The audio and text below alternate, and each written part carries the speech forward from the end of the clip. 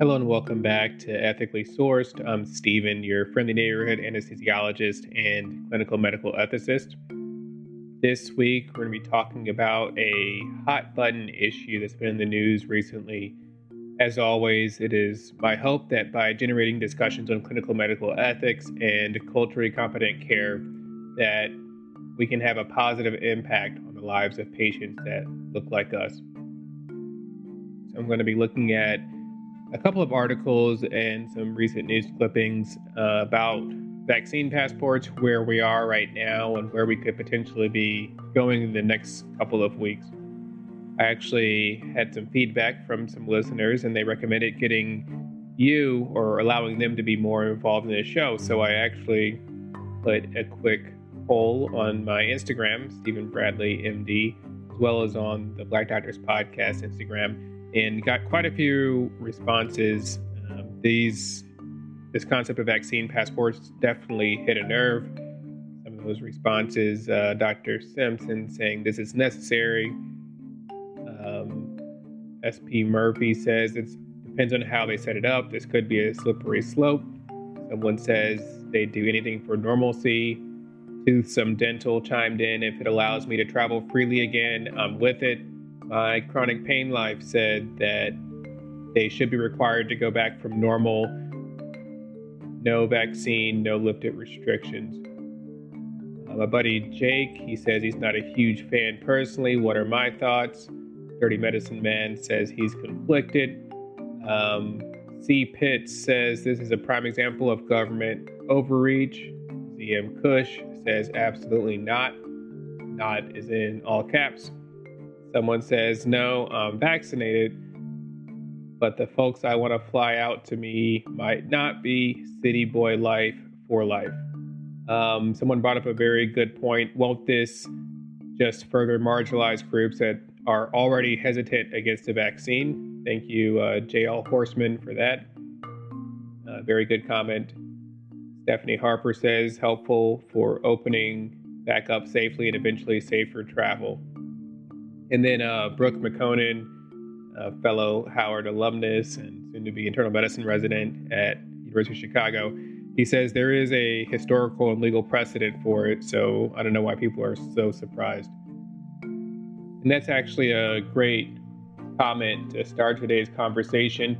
Some of the information that I'm discussing came from an article published in the Journal of the American Medical Association, again by Dr. Gostin, Dr. Jana Shaw, and Mr. Cohen, who's a lawyer. The article is entitled Digital Health Passes in the Age of COVID-19. Are vaccine passports lawful and ethical? So as we know, these COVID-19 vaccination rates in more developed, higher income countries are continuing to increase as time goes by.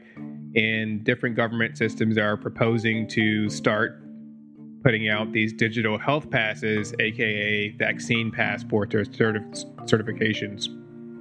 Already, Israel has a Green Pass smartphone application that people are using to gain access to gyms, hotels, places of entertainment.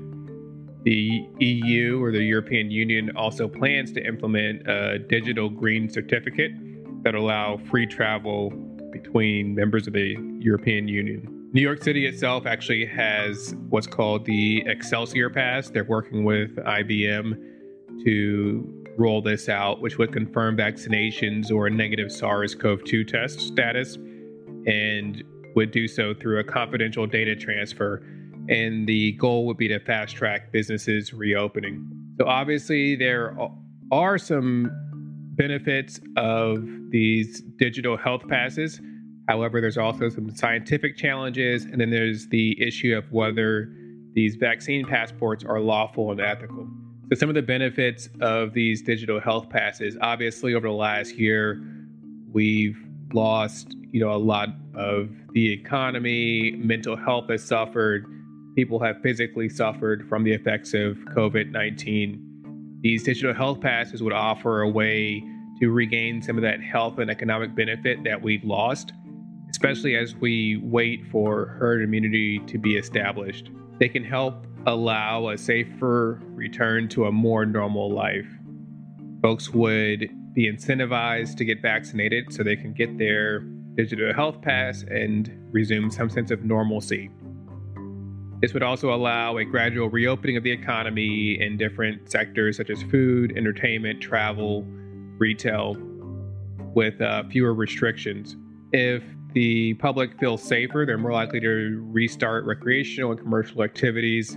And these digital health passes do offer a somewhat less restrictive means to relax some of these COVID-19 measures that have been implemented for over a year now. When it comes to the scientific and technical challenges of implementing these digital health passes, so we know there are roughly 6 SARS-CoV-2 vaccines that are available to members of the public in different countries, different hemispheres of the world.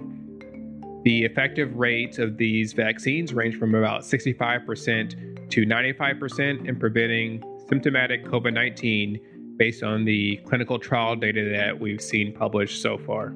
From a scientific perspective, each vaccine could have this variable effectiveness against the SARS-CoV-2 strains that are currently circulating. We know that these viruses mutate. There's going to be future strains.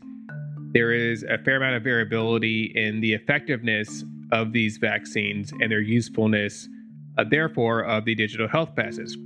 So if these digital health passes were limited to only certain vaccine products, so you had to get this specific vaccination to qualify for this vaccine passport, this would certainly exacerbate inequities based on access to different vaccines. The duration of protection that you get from these COVID vaccines is still unknown. We're probably about to hit a year since the first couple of studies started. So we'll probably have at least a year's worth of data with this round of vaccines in terms of how long immunity lasts. From previous coronavirus infections, such as 2002, 2004, the SARS-CoV-1 outbreak, there was some protection for 1 to 2 years.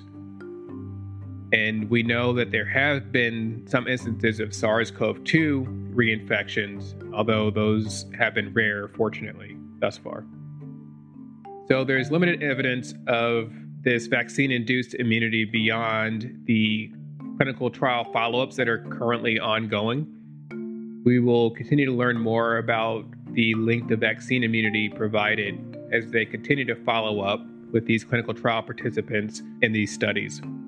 So these digital health passes, at the very least, it should include probably the type of vaccine that was administered and the dates of the vaccinations, the dates they were administered.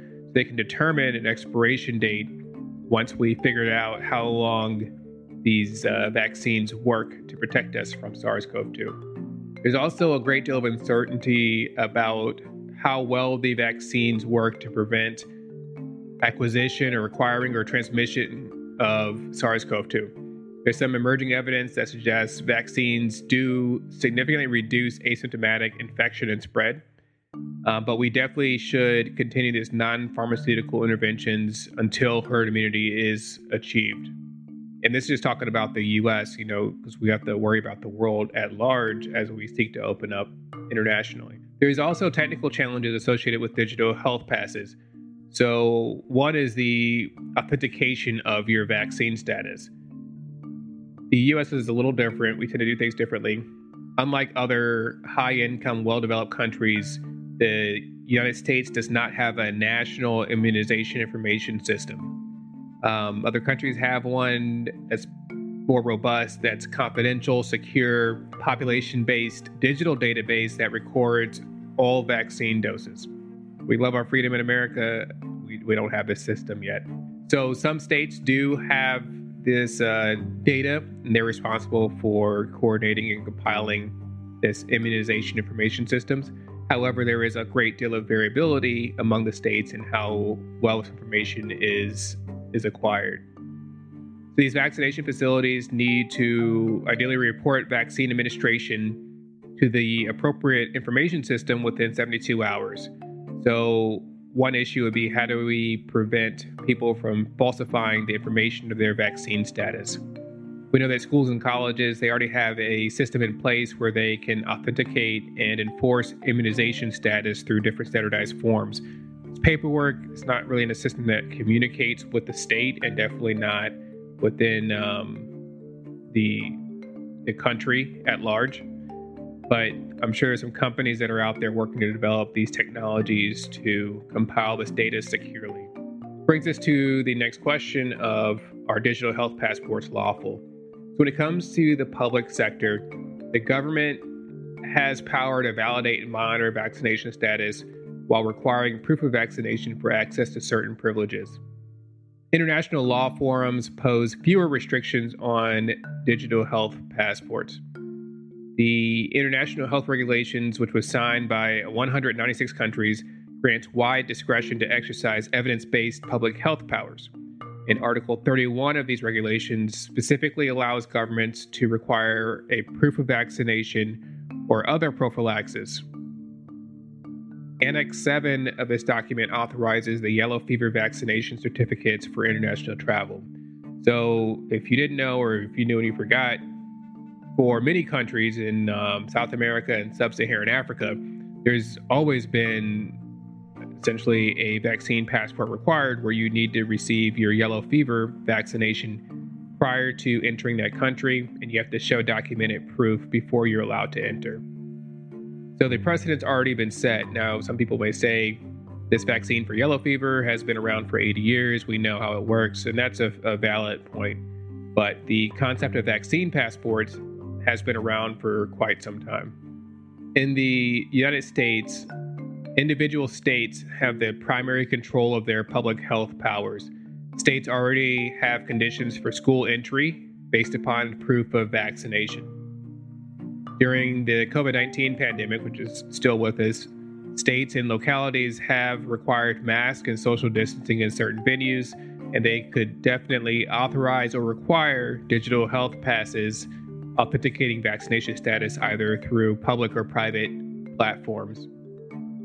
The president has a broad power to require vaccinations for entry to airports, into federal buildings and land, just as we've seen mask mandates come from the White House as well. A federal digital health pass system would likely require an act of Congress and a clear necessity to prevent the interstate spread of infectious disease. There would also need to be some funding allocated for states to set up these systems and to gather this information and this data. Government-mandated digital health passes must also navigate constitutional and civil rights constraints, and while the Supreme Court grants public health agencies wide discretion, it is more protective of First Amendment freedoms, including those of religion, speech, and assembly. So there was obviously a lot of issues with the COVID-19 public gathering restrictions when applied to houses of worship, because there is a separation of church and state. So there would be a high level of scrutiny if they were to prevent unvaccinated individuals from attending religious services or infringe upon other constitutionally protected rights in lieu of digital health passes. When it comes to private sector digital health passes, the private sector has an interest in ensuring their employees and customers are safe and vaccinated. It facilitates return to normal activities and normal business dealings. There's also some liability involved with protecting your customers and your employees. The Equal Employment Opportunity Commission issued guidance on SARS-CoV-2 vaccinations, which applies to any vaccine approved or authorized by the Food and Drug Administration, suggesting that employers could require vaccinations even under an emergency use authorization. The Equal Employment Opportunity Commission allows employers to require SARS-CoV-2 vaccination to return to the workplace, thus ensuring employees do not pose a direct threat to health or safety. The U.S. Equal Employment Opportunity Commission has on their website an entire document, what you should know about COVID-19 and the American with Disabilities Act, the Rehabilitation Act, and other equal employment opportunity laws. And it's very robust. It's been updated and answers a lot of questions that you may have. I'll include the link in the show notes. So employers also can use digital health passes for proof of vaccination. Businesses can require employees to provide proof they've received a COVID-19 vaccination.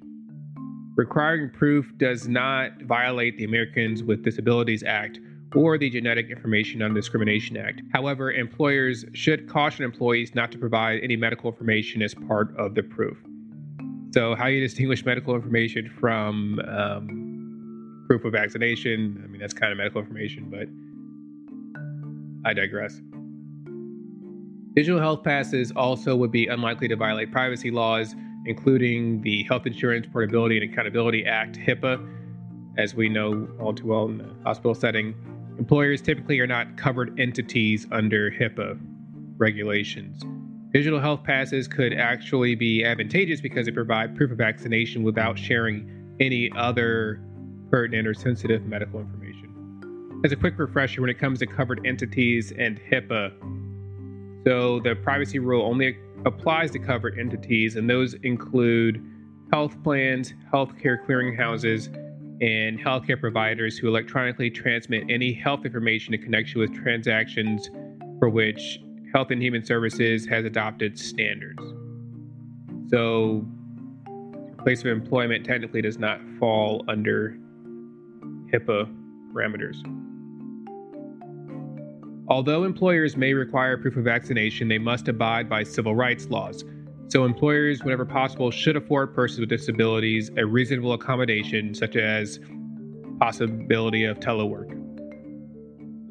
Employers should provide reasonable accommodations to individuals who hold sincere religious belief, practice, or observance.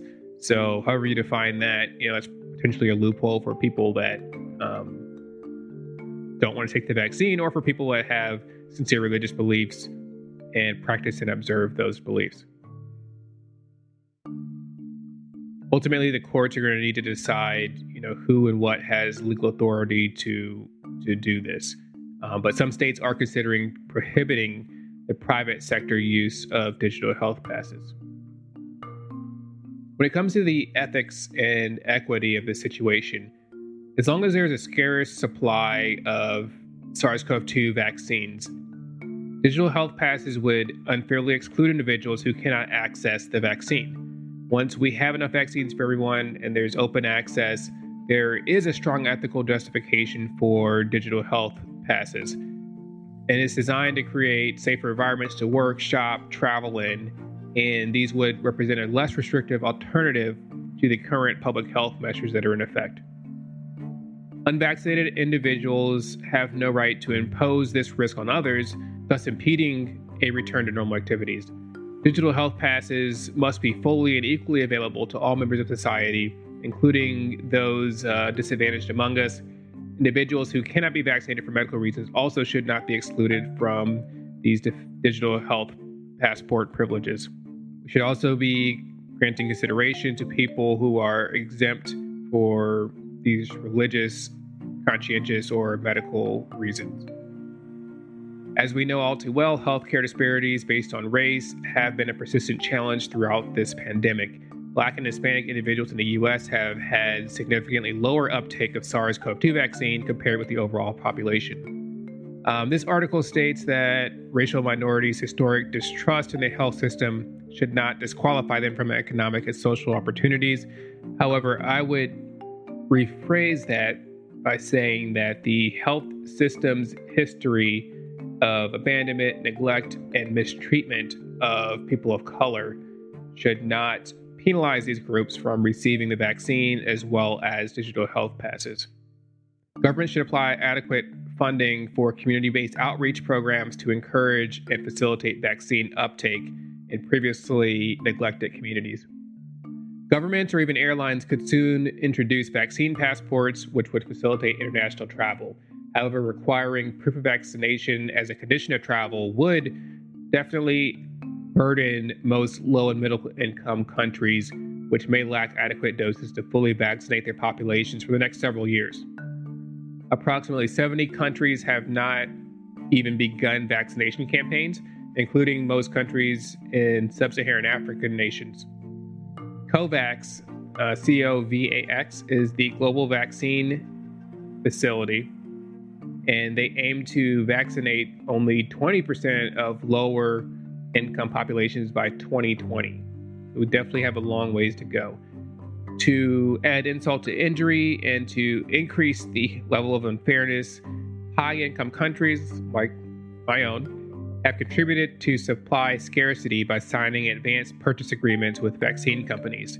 These high-income countries could help ameliorate these inequities through funding and donating vaccine doses to COVAX while building manufacturing capacities in low and middle income countries to facilitate administration of these vaccines. Digital health passes could become an important vehicle for a rapid return to commerce, recreation, and travel. However, to ensure their success, they must be scientifically well-grounded in the least restrictive alternative. Above all, digital health passes must be administered equitably, ensuring everyone has a fair chance to return to this normal life. We'll be continuing to monitor this situation. It's definitely in headlines all over, especially with the White House making a statement today or yesterday about basically rejecting the concept of government-mandated U.S. vaccine passports. The situation is continuing to develop, so definitely continue to listen out for new developments. What do you think about vaccine passports after listening to this episode? Did this change your mind, and for better or for worse? Did this answer any questions you might have? What other questions do you still have? Please feel free to drop a line. If you enjoyed listening to the show, please go ahead and subscribe. Please share with somebody you think is interested in this subject. Go ahead and visit us on iTunes. Leave a rating and a comment to show your appreciation.